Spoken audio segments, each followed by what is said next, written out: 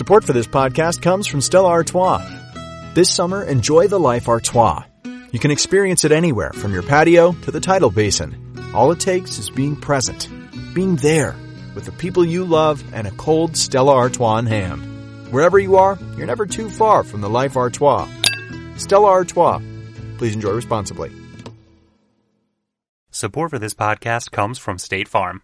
With surprisingly great rates, State Farm is the real deal when it comes to home and car insurance. State Farm agents are always ready to help you personalize your insurance plan so you can create a policy that fits your needs.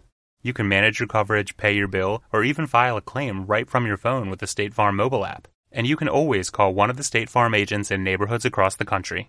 Get a great rate without sacrificing great service. When you want the real deal, like a good neighbor, State Farm is there. This episode is brought to you by me. That probably sounds painfully obvious, but let me explain. I now have something to promote. Taking a page from Professor Bob Hackett, I wanted to offer the podcast on CDs for those who don't have an MP3 player or don't want to bother with technology. But anyone can work a CD. You just pop it in. So, if there's a birthday that's coming up for that person who's hard to shop for, well, here you go. I've broken up the episodes into volumes that have a common theme, and you can see everything on the website, worldwar2podcast.net. Just look for the store tab at the top of the screen. Each volume is only $13, and shipping is free worldwide. So let me hear from you, Australia. Each CD has Paul Finch's amazing artwork on the cover, a second piece of artwork on the inside, and a list of the episodes. The running time for each volume varies, but there's anywhere from 5 to almost 9 hours of material on each one. So check it out, and I'll keep adding volumes as I get enough episodes together to make more. See?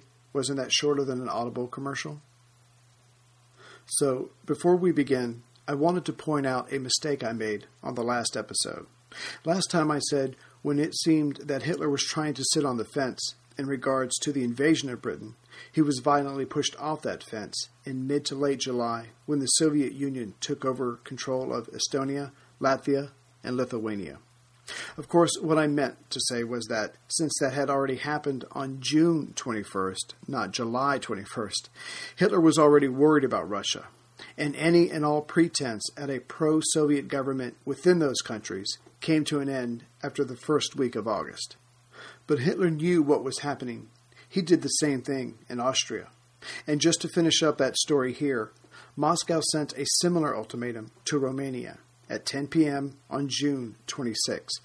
Bessarabia and the northern part of the province Bukovina were demanded, and Stalin wanted an answer the next day. Hitler and his generals were disturbed by this, but that area was in accord with the non-aggression pact with the USSR, signed in August of 1939.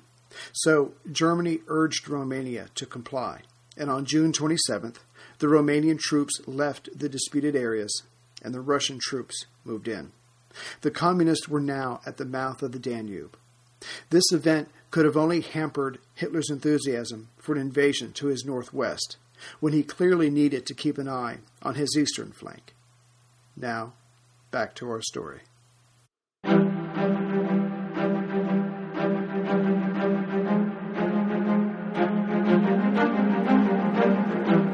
Hello, and thank you for listening to The History of World War II, Episode 45, Numbers Tell.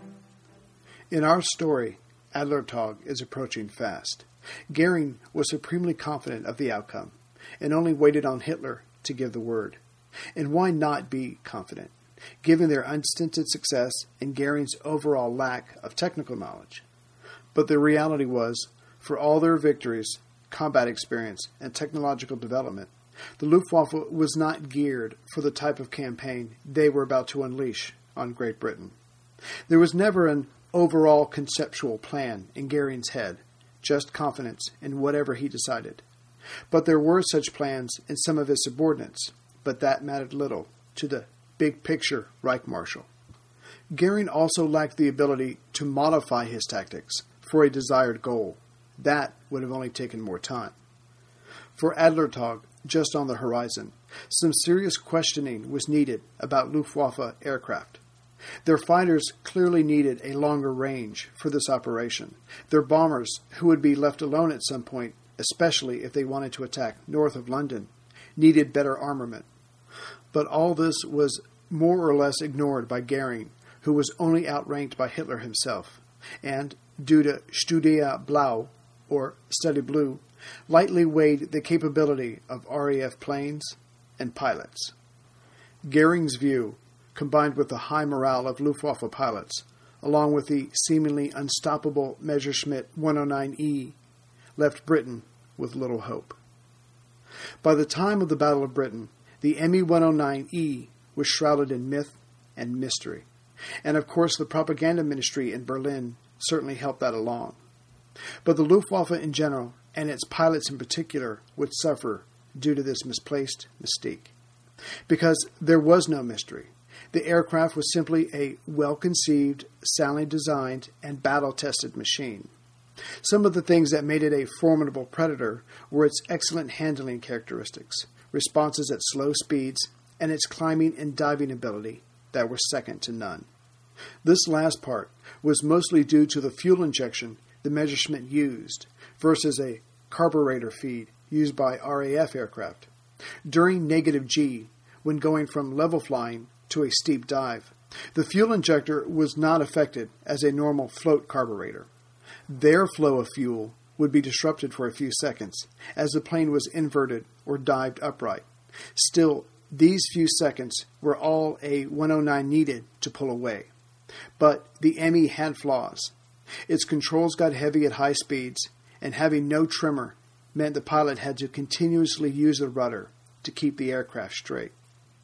The Spitfire's development would parallel the ME in production, and there was little difference in performance between the two in the 12,000 to 17,000 feet range.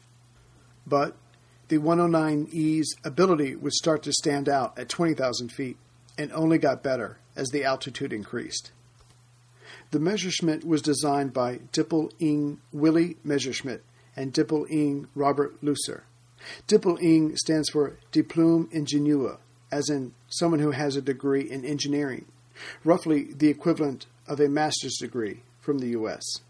And it's only fitting that the production of this swift fighter was completed in an incredibly short amount of time. A prototype first flew some months before the Hurricane and Spitfire on May 28, 1935. This particular plane had a Rolls-Royce Kestrel 5 liquid-cooled inline engine. As the engine planned for it, a Junkers Jumo 210 wasn't ready yet.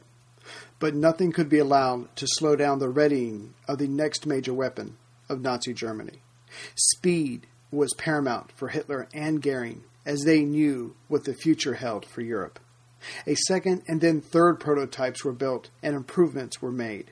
The new models got the intended Jumo 210A inverted V engine and quickly got permission from the Luftwaffe Führungsstab, or Air Force Command Operations Staff, in March of 1936 to be the next fighter for mass production for the Luftwaffe. The timing of this decision coincided with the first flight of the Spitfire prototype. Here's where the normal evolution of getting a new fighter to the front was quickened. The first production model left the assembly line of Augsburg-Hausenstetten on February 1937, and by the following month, 16 Me-10Bs were shipped directly from the factory to the Tablada airfield in Seville, Spain, used by the Condor Legion in the Spanish Civil War. And by April of that same year, 1937, the Condors were releasing their Heinkel 51 single-seat biplanes to retirement. So during a time of combat, and with all the normal testing, fixing, retesting phases of development of a new piece of major equipment, this was an impressive feat, one of the few benefits of a dictatorship. But for the Messerschmitt, it was only the beginning. On November 11, 1937, an ME fitted with a Daimler-Benz DB601 engine set a new speed record at 379.38 miles an hour, or 610.53 kilometers an hour. Yes, I'm an American. But the improvements kept on coming. The ME-109B was soon replaced by the 109C and then the 109D. However, these variations still had the Jumo engine underneath. In other words, these rapid, constant improvements were made to the design of the aircraft. When the ME-109E came out, it housed the new inverted V Daimler-Benz engine. An inverted engine allowed the pilot a better view over the nose of his plane. The Predator could now chase down all existing aircraft. The first series of ME-109E fighters began to leave the assembly lines at the beginning of 1939, and with the Daimler-Benz engine approved in late 1938, the 109E was the cutting edge of fighter technology. And the Daimler-Benz was a more powerful engine than the Merlins being put into the contemporary Hurricanes and Spitfires.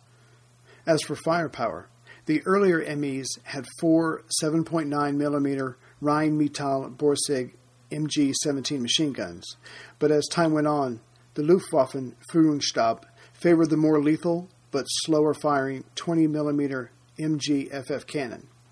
These would be mounted in the wings and become standardized as supplies allowed.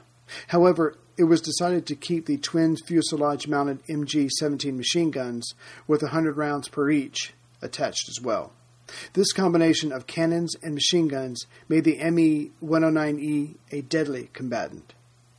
As impressive as this firepower was, arrogance or a sense of urgency led those responsible to decide on not adding armor protection for the pilot or fuel tank, as well as not including a bulletproof windscreen.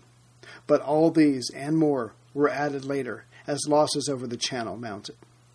The ME's takeoff was impressively short as well. Fully loaded, it weighed 5,875 pounds, but could still take off and be at 10,000 feet in under 4 minutes. Because the fuel tank was behind the pilot and limited to the size and shape of the fuselage, it only held 400 liters, which meant crossing the channel, giving combat for only 20 minutes, and returning to base on a practically empty tank. Its maximum range was London before it was forced to turn back. Although only 400 machines were built in 1938, no fewer than 1,091 planes were built between January 1 and September 1 of 1939. When the code word Ostmarkflug was given to launch the attack on Poland, there were at least 946 serviceable MEs for combat in the East. And given the state of the Polish Air Force, the ME seemed almost invincible. But it wasn't until the war in France that the engineers learned that further improvements were needed to the ME-109. The cockpit canopy was redesigned and reinforced. The pilot was now sitting in a 8mm thick armored seat, and the rate of the 20mm cannon was improved in the summer and autumn of 1940. By August 10th, 3 days before Adlertag, 934 ME-109Es were available for Luftwaffe 2, based in the Netherlands, Belgium, and northern France, and Luftwaffe 3, based in the rest of occupied France. And all through July, these MEs, with their experienced pilots and superior tactics, were able to cause the RAF significant concern. However, the numerous ME-109s couldn't be everywhere at once, and as time went on and the ME-110's limitations became apparent, the ME-109s were forced into a role of protecting bombers and unable to hunt freely. Also, it was just a matter of time before the RAF, but in particular the Practical Dowding and Park, changed their tactics to match those of the Luftwaffe. When that happens, the Battle of Britain becomes more or less a contest of equals. But of course, there were still fighter commands, RDF stations along the southern coast. An excerpt from the book The Battle of Britain by Time Life Books. Goering spoke to his Luftwaffe commanders on the 6th of August as if the Battle of Britain were still off in the future. But from the British point of view, the battle was already underway. Even then, a dogfight was in progress over the Straits of Dover, as German dive bombers, protected by fighters, sought to sink, split, or turn back a British convoy that was attempting to break through the Thames estuary and to the port of London. RAF fighter planes were dispatched to drive them off, and in the subsequent clashes, which lasted all afternoon, the British lost 6 of their planes and the Luftwaffe 7 of theirs. The convoy got through. It was on this day that a fussy RAF control room commander listened with shocked astonishment to the language coming over the loudspeakers in the room where the members of the Women's Auxiliary Air Force were at work, plotting aircraft positions on the control room's operation tables. The loudspeakers were directly connected to the airborne RAF pilots dogfighting over the channel, and in the heat of battle, their language, both to the ground and to their comrades, was uninhibited and coarse. The control room commander decided that it was much too rough for "my ladies" to listen to and ordered them to move out of range of the loudspeakers. A pert squadron officer, speaking on behalf of her staff, refused. "Good heavens, sir," she said, "most of us have been listening to words like that since we first heard our fathers and brothers cussing around the house. I expect we're going to hear much worse than this before this lot is over." She was right. And now, the Battle of Britain. If the Luftwaffe had been able to peer through the haze over the channel on Tuesday, July 23rd, they would have been amazed to find nothing, at least when it came to convoys. Downing's earlier suggestion that ships stick to the east coast and make for the Atlantic via Scotland was taken up. He reasoned that attacking bombers would have to make do without fighter escorts due to their limited range. Why make it convenient for the Germans based along the North French coast? Of course, what the British could not know was that the Luftwaffe was still in a reconnaissance mode for the most part, like the last few days. But an exception to this was an attack on a convoy near Yarmouth, just 100 miles northeast of London, on the coast. A hurricane responded and severely damaged a Junkers bomber, and although no one saw it go down, it's doubtful it made it home. Next, just after 8 a.m., in that same area, near Lowestoft, another bomber flew over, but only dropped a single bomb, and from a great height. Clearly, the pilot was thinking of survival, not accuracy. But then it seemed to fighter command that things had returned to normal. Reconnaissance flights were sent out, and German fighters looked for opportunities, where possible. But most raids that day would turn back and head for home before they could be confronted by the RAF. Later that morning, a raid was detected near Kenley, just south of London, and a squadron was sent up. The ultimate target of the raid was not known because the bombers dropped their loads and went back the way they came before the British fighters could make contact. The testing of fighters' command responses continued that morning as at least 6 German aircraft flew over North Foreland in the southeast and bombed several trawlers. 2 RAF squadrons responded, but no victories on either side could be confirmed. The same testing, response, evade pattern played out along the coast for the rest of the day. Around 3:30 that afternoon, Fighter Command and 12 Group, above London, got a shock when somehow about 9 raiders suddenly appeared on the RDF system about 50 miles east of Harwich. No one could figure out why they had not been detected earlier. Squadrons were quickly activated and the attackers turned away. But one can only imagine the many technicians who missed sleep that night trying to figure out what happened. Further north, just minutes after the raiders appeared on the RDF, a Dornier was spotted near Kennard's Head, but it was intercepted and shot down by Spitfires. Some guessed that the 2 raids may have been connected. It's also probable that the Luftwaffe was testing the limitations of the RDF system, because an hour after the Ghost Raiders appeared out of nowhere, another, though smaller raid crossed the shoreline near Yarmouth again, on the east coast. They traveled south overland, released their bombs over Pullman Market, and left over the coast further south. And although a squadron was sent out to engage, the raiders disappeared into the clouds. The RAF pilots pursued as long as prudent, but were unable to locate them, even with the knowledge that they were close by. The day ended like it had begun, with a raid plotted over North Scotland around 6 p.m. Fighters were scrambled, but the raiders pulled away and used their speed to escape before they could be engaged. That night saw considerably less activity than of late. Fighter Command presumed what activity there was centered around reconnaissance flights and mine laying. But Military sea forts, especially those around Liverpool and the Thames estuary, helped plot the course of the mine lane because besides being equipped with heavy guns, those particular sea forts also carried radar. They resembled modern offshore oil rigs, and their radar's accurate readings allowed the Royal Navy minesweepers to easily find and remove most mines meant for British shipping. That night, the eastern coast was focused on by the mine lane Luftwaffe pilots, from Dover to Forth Estuary. However, the RDF near the Thames estuary and south coast mostly plotted raiders looking for possible bombing targets. Kinnaird Head saw at most 2 raids that night, but no damage or bombs were reported.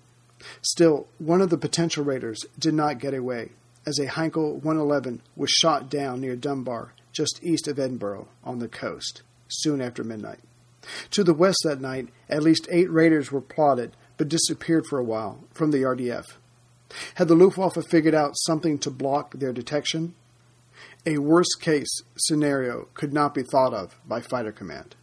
But then, the raiders reappeared around the Liverpool area as anti-aircraft guns took aim and fired. But no victories could be confirmed. But soon, an even more potentially disturbing news came to Fighter Command, and indeed the War Cabinet.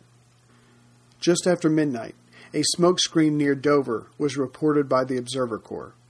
It was estimated to be 100 feet long and at least 30 feet high. Some guessed it was the first step to an invasion, but it was later judged to be an attempt to disrupt British bombers heading over on their own raiding sorties that night. And although that particular bombing run was attacked by Luftwaffe pilots, all aircraft returned home safe. The only confirmed bombs dropped that night by the Luftwaffe was near Hartlepool, on the east coast, between Hull and Edinburgh. The Luftwaffe's tactics for the day lowered their losses to only 3, but they also robbed themselves of any chance to take out RAF fighters, as none were shot down. However, that night, Ginger Lacey was almost killed by his own country's AA fire. He was being sent all over his group area by a controller when he spotted a Heinkel 111. He closed in and, just to be sure, sent out the letters of the day to let everyone below know he was one of them. Fighters flashed the letters of the day, and the bombers flashed the colors of the day. But the German pilot had obviously learned that day's codes and fired off a red light and then a green one. Suddenly, all the searchlights focused on Ginger, and 10 seconds later, so did their guns.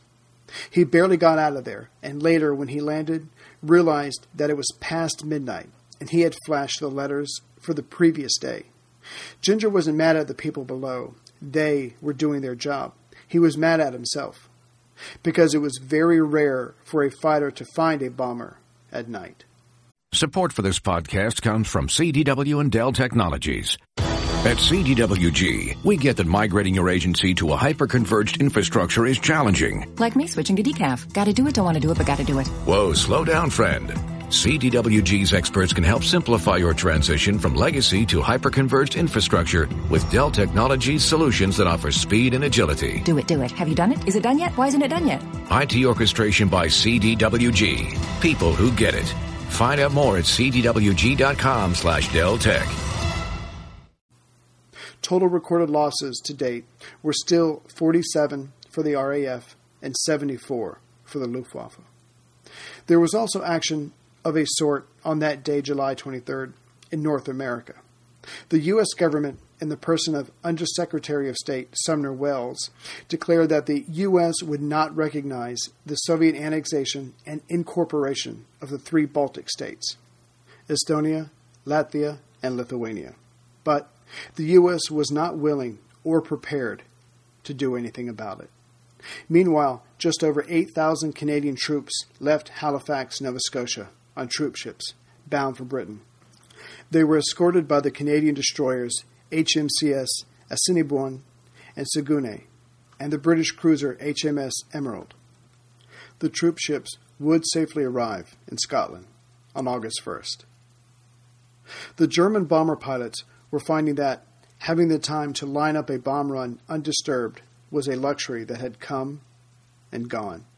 So trying to take advantage of the near-dark conditions of early morning, a single German bomber dropped his payload about 6:30 a.m. on Wednesday, July 24th, on a Rolls-Royce factory in Hillingdon, near Glasgow.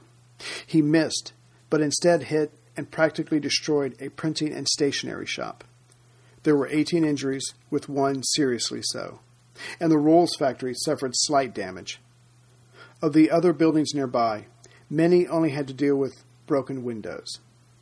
RAF fighters responded, and the raider was intercepted after dropping his load. One RAF pilot thinks he killed the rear gunner and took out one of the engines. If correct, it's hard to see the damaged plane getting back to its base.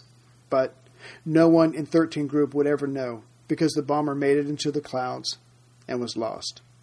Several reconnaissance flights by the Luftwaffe were plotted near Aberdeen that day, but no further bombing was reported in the north. About an hour later, several Junkers 88s attacked shipping in the Bristol area. No ships were sunk, but one of the Junkers was shot down by a Spitfire from 92 Squadron. As for the Channel, there were many reconnaissance flights that day, but they all turned away, including the fighters and bombers that followed, before combat could be offered. That is, except in the southeast.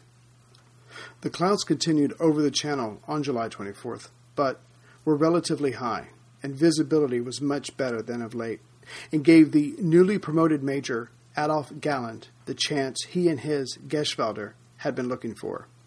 He and his were escorting bombers going after a convoy that had been spotted earlier that morning in the Thames estuary. At first, his group was part of a larger force attacking shipping over the Straits of Dover, but as a squadron lifted off to make contact, some of the German fighters and bombers, led by Galland, broke off a little after 8 a.m. and headed for the Thames estuary.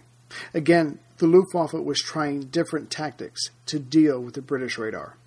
But this split was spotted as it was happening, and another squadron lifted off to assist. But 54th Squadron, led by Al Deer, couldn't wait for the 2nd Squadron, so they split themselves and went after each raiding group. The raiders approaching the Thames were harassed to the point of dropping their bombs before making their target and returned home. But Major Galland scored a victory before turning around. His adversary's plane crashed into the water and was shortly joined by the pilot because his parachute failed to open. The Major was one of the initial few who knew the RAF pilots were made of stern stuff. To hell with steady blue. As if to prove the point further, several of the German bombers Galland had been protecting did not make it home. The same could be said for some of the bombers that attempted the raid over Dover. Again, there was enough harassment from the RAF fighters to ruin the aim of the Dorniers, as no ships were sunk. However, the German pilots were not only trying new tactics, but had another surprise for the RAF pilots. This had been reported a few times previously, but there had been no confirmation. But this time, many pilots witnessed it. It would be one more thing the RAF pilots had to factor into their flight tactics. It seems that the German bomber pilots, whether on orders from command or just on their own initiative, had started throwing coils of wire about 50 feet in length out of their window when under attack. Later, when there was more time to think, this seemingly outdated mode of defense made sense, given the British method of fighter attack. After lining up an enemy aircraft in their sights, and then firing a burst from their guns, pilots of a Hurricane or Spitfire would then push their control stick forward and bank either to port or starboard to go under the target aircraft. If the German pilot then threw something out of the window, it would go back and down and right into the fighter's path. This would force the British fighters in the future to either A. attack from a greater range, thus reducing their effectiveness, and then diving to clear the wires, or B.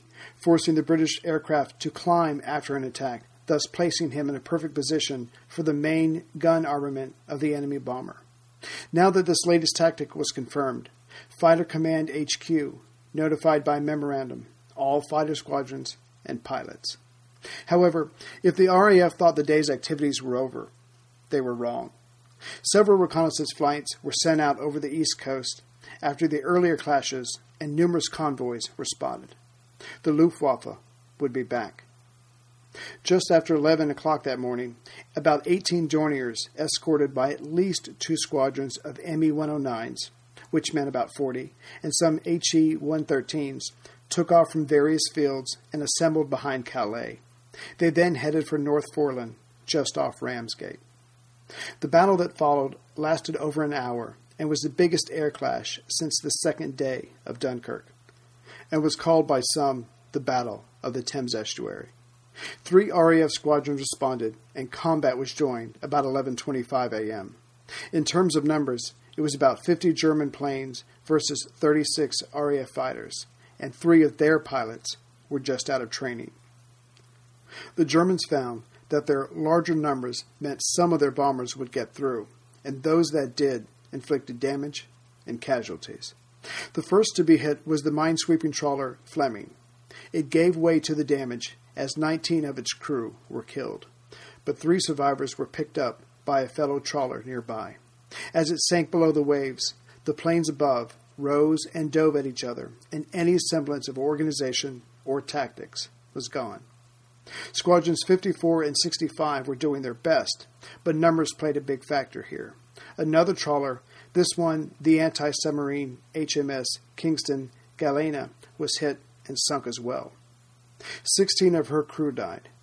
The third and last trawler to be sunk was Rodino, off of Dover. 4 of her crew perished. On this go-around, the Germans had the numbers, but they didn't and never would have the time. Soon, due to fuel, the German fighters had to leave. Still, the RAF did their best. They lost 2, including Flight Officer Johnny Allen of 54 Squadron, but took out at least that many of the enemy fighters.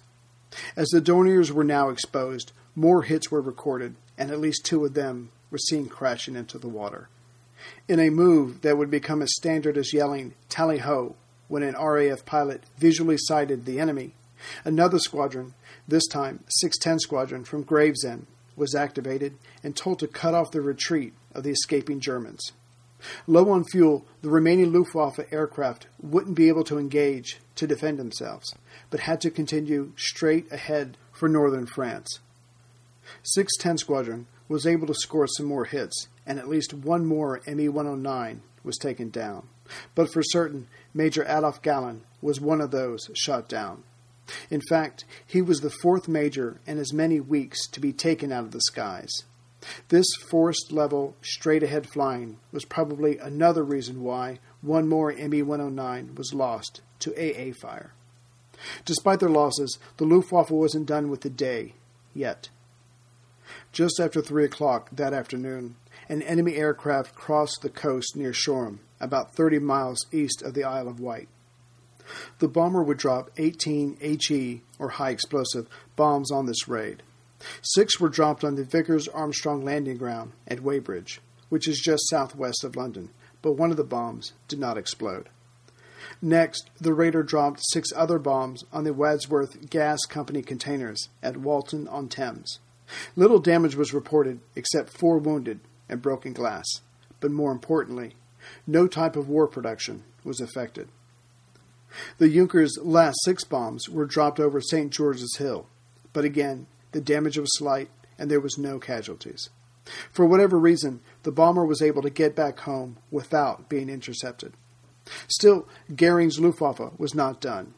About 5:30 that afternoon, German aircraft located and bombed convoy ships off Dover.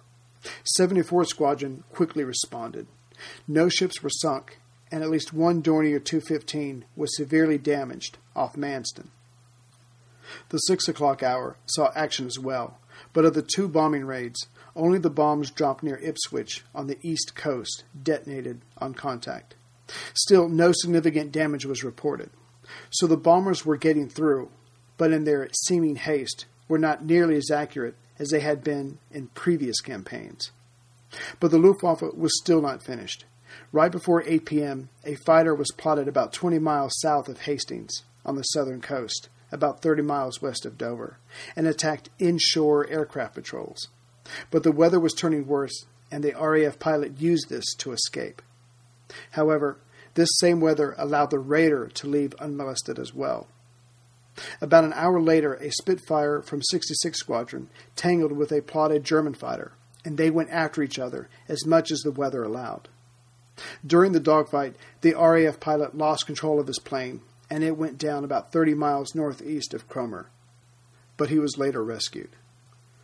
There was practically no activity that night, with the exception of a single mine-laying flight being plotted. However, there were lives lost this night, many of them, and it would be the French who suffered. Some 1,277 French sailors who had been captured during Operation Catapult on July 3rd were being returned home. They left Southampton for Marseille on a French steamer, Mekin, but about 10:30 that night, even though it was flying the French flag and with its lights indicating neutrality, was attacked and sunk by a German motor torpedo boat in the middle of the English Channel. British destroyers HMS Viscount, Wolverine, Sabre, and Shakira responded, saving as many of the men as possible. Still, 416 French sailors lost their lives. The activity in the air that day was as intense, numerically speaking, as it had been for some time. Thus the casualties were higher than they had been, but could have been much higher. The RAF lost 3 aircraft and the Luftwaffe 8. Total reported losses to date were 50 and 82, respectively. Thursday, July 25th, was going to be a clear day. A slight mist hung over the Straits of Dover, but everywhere else, the weather was fine, and the Luftwaffe had been waiting for this. Although most shipping adhered to Dowding's wishes of sailing north of Scotland to get to the Atlantic, not all ships did. And as the mist cleared in the Channel, the Luftwaffe's newly installed radar along the French northern coast picked up 21 merchant ships and 2 armed trawlers near Southend, located on the northern side of the Thames estuary. As intense as the clashes had been the day before, the Germans had a new hand to deal their adversaries in the Channel. Shipping would be stopped, and Britain would be starved into submission. The early morning saw a raid to the northeast. A meteorological flight was plotted at 7:30 a.m., but it seemed that the aircraft was doing double duty. A WT, wireless telegraphy radio, intercepted a message that suggested the aircraft was checking the weather and laying mines. Clearly, no opportunity would be missed in making the United Kingdom's waters impassable. But nothing had changed with Fighter Command's quick response system, as an HE-111 pulling the same double duty was later shot down between the Orkneys and Kinnaird Head. During the early morning, an attack was made on a convoy off Spurn Point, along the east coast, north of London. This raid was intercepted, and the raiding HE-111s were at least damaged, but more likely, probable casualties. In the Channel, 2 raids approached Portland, about 40 miles west of White, but turned back, probably due to their radar or the picking up of heavy amounts of radio traffic, indicating the large number of escorts flying overhead. But later that morning, about 60 Ju-87s or Stukas, escorted by Me-109s, led by Major Adolf Gallen, who had found his way home after being shot down the following day, approached Portsmouth. They had learned a lesson the day before about larger groups meant a certain level of success. They were plotted, and 3 RAF fighter squadrons were dispatched to meet them. But as the raiders approached the Needles, on the farthest western edge of White, they turned sharply westward towards Portland, but then zeroed in on the merchant ships. Again, numbers seemed to make a difference, and in mere minutes, 5 ships were sunk and 5 more were severely damaged. But the Germans weren't finished revealing their surprises. As the battle raged, 9 German E-boats slipped into the fray to cause havoc. 2 nearby British destroyers joined in, but were not able to save those 10 ships from either being sunk or damaged. In fact, one of the destroyers had to be towed away after being hit by a Junkers 88 bomber. The armed trawlers were damaged as well. The slow-moving destroyer was to receive the Germans' final surprise for the day. Artillery set up on the coast at Calais opened up and made all the Royal Navy personnel's lives hell until they could get out of range. This coordination of air, sea, and land attack had a devastating effect that day. But the aerial combat ended soon after another squadron of Hurricanes joined in. At least 3 RAF pilots went down in the contest, but they gave more than they got. Overall, 16 Luftwaffe aircraft would be shot down on this day. In 2 of the Spitfires that had been dealing with the numerical onslaught were New Zealanders Flight Lieutenant Alan Deere and Pilot Officer Colin Gray. Gray would go on to be New Zealand's most highly decorated pilot and top scorer with 27.5 kills. But it was a hard day for everyone. Before it was finished, some pilots would spend 6 hours in the air, flying one sortie after another. But this was just the beginning for the Channel and Dover areas. 2 more large raids came that day, dropping bombs on the Dover Harbor and RAF structures. But each time, the attackers lost more planes than they shot down. In fact, smaller raids would continue in this area and on nearby shipping until 7:30 that night. The 2 large subsequent raids came like clockwork. They would form up over Grisny near Calais, and as soon as the latest raid was back over France, they would then head in and attack shipping, Dover Harbor, and enemy fighters. The afternoon was filled with raids, reconnaissance flights, and dogfights all over the Channel, and bodies, destroyed ships, and crashing aircraft on the waves of the Channel. The RAF pilots in 11 Group were beyond exhausted, but as the German raids kept coming, they kept going up. An evening raid off Portsmouth was intercepted in time, and 1 German plane was seen taking damage before disappearing into the water below. A second bomber was hit, but there were no witnesses of it splashing down. Soon after that, 2 raids of probably a single aircraft each crossed the coast near Poole, but weren't intercepted until they got to the Stroud area, about 20 miles northeast of Bristol. The Ukraine's 88 managed to shoot down the Hurricane pursuing it, but then itself was shot down by a training aircraft that had been able to respond. The second raider was killed by AA fire as it tried to make its way back to France. But the day's activity ended rather ignobly for the Luftwaffe, as a raid of at least 12 aircraft approached Ventnor, located on the southeast coast of White, only to turn back to base without giving combat, as RAF fighters were dispatched to intercept. The British pilots headed for home, landed, and argued whose backs and backsides hurt more. To the far north, a raider was plotted over Scapa Flow, but caused no damage and left unmolested. The night only made the Luftwaffe bolder as a considerable number of mines were laid in the Firth of Forth as well as the Thames estuary. In fact, the Thames estuary was visited no less than by 12 bombers that night. There was also reconnaissance flights and probable mine laying near Bristol. AA guns fired through the night and claimed to have hit a plane, but no victories could be confirmed. Losses for the day were 7 British aircraft and 16 for the Luftwaffe. Total reported losses to date were 57 and 98, respectively. July 25th was a bloody day in the Battle of Britain for both sides, but these numbers would soon be dwarfed by Adlertag as the date for Operation Sea Lion drew near.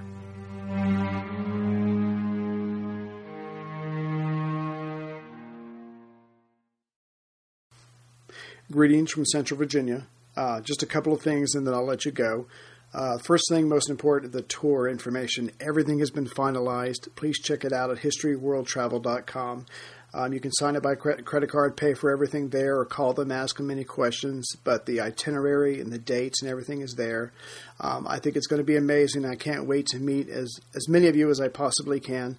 A lot of people who are in the UK said even if they don't sign up, they're just going to swing by and say hi. Hey, please do. I would love to meet as many of you as I possibly can. Second of all, again, I just want to say thank you to Paul Finch for the website. He's really done a lot for me. And if you ever need anything, any web-based design or almost anything to do with the web, he could probably do it all. Just find him on Twitter at Paul V. Finch. You can contact him that way, see his website, all that kind of stuff. So again, thank you, Paul. And hopefully he and I are going to do a show together soon about some of the air battles that happened in Scotland before they happened in Britain. We're still working on that. And lastly, I just want to thank the people who made donations. Malcolm in Canberra, Australia, Joshua B. in Birmingham, Alabama, Steve W. in Perth, Australia, Duncan in Nottingham, UK, Robert P. in Bray, California, T.A. of Balsam Common, UK, Ian H. in Auckland, New Zealand, and Dennis B. of Culver City, California. And then there's Joseph S. of Seymour, Victoria, Australia, who tried to donate, but something went wrong. But I do appreciate it, Joseph. And I'm not just saying their names because they gave me donations, which if they hadn't, I certainly wouldn't have the number of books that I do. But a lot of times, actually more times than not, they share with me information about their family. The grandparents or uncles who were in the war, affected by the war, their lives were changed by the war, or maybe their grandparents met because of the war. And they just share this information with me, and I really do appreciate it. You don't know me, but you listen to the podcast and you share this, and it really means a lot to me. Like Malcolm in Australia, he had one uncle who was one of the rats at Tobruk, and he had two other uncles fighting the Japanese in Asia. And the uncle in North Africa made it home, but he was certainly affected for the rest of his life by what he had saw and what he went through. You know, and that affects everybody's life who comes after them. So thank you for the donation. Thank you for the information. But more importantly, thank you for the stories that you share with me. They do help me when I come to those parts in the podcast, but I really do get a lot out of it and it means a lot to me. And I just want to say thank you. Take care, everyone.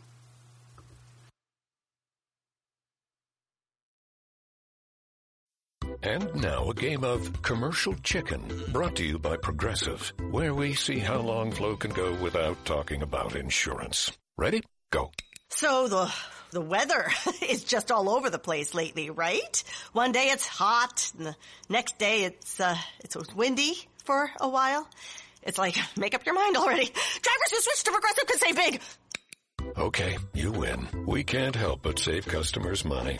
Progressive Casualty Insurance Company and Affiliates.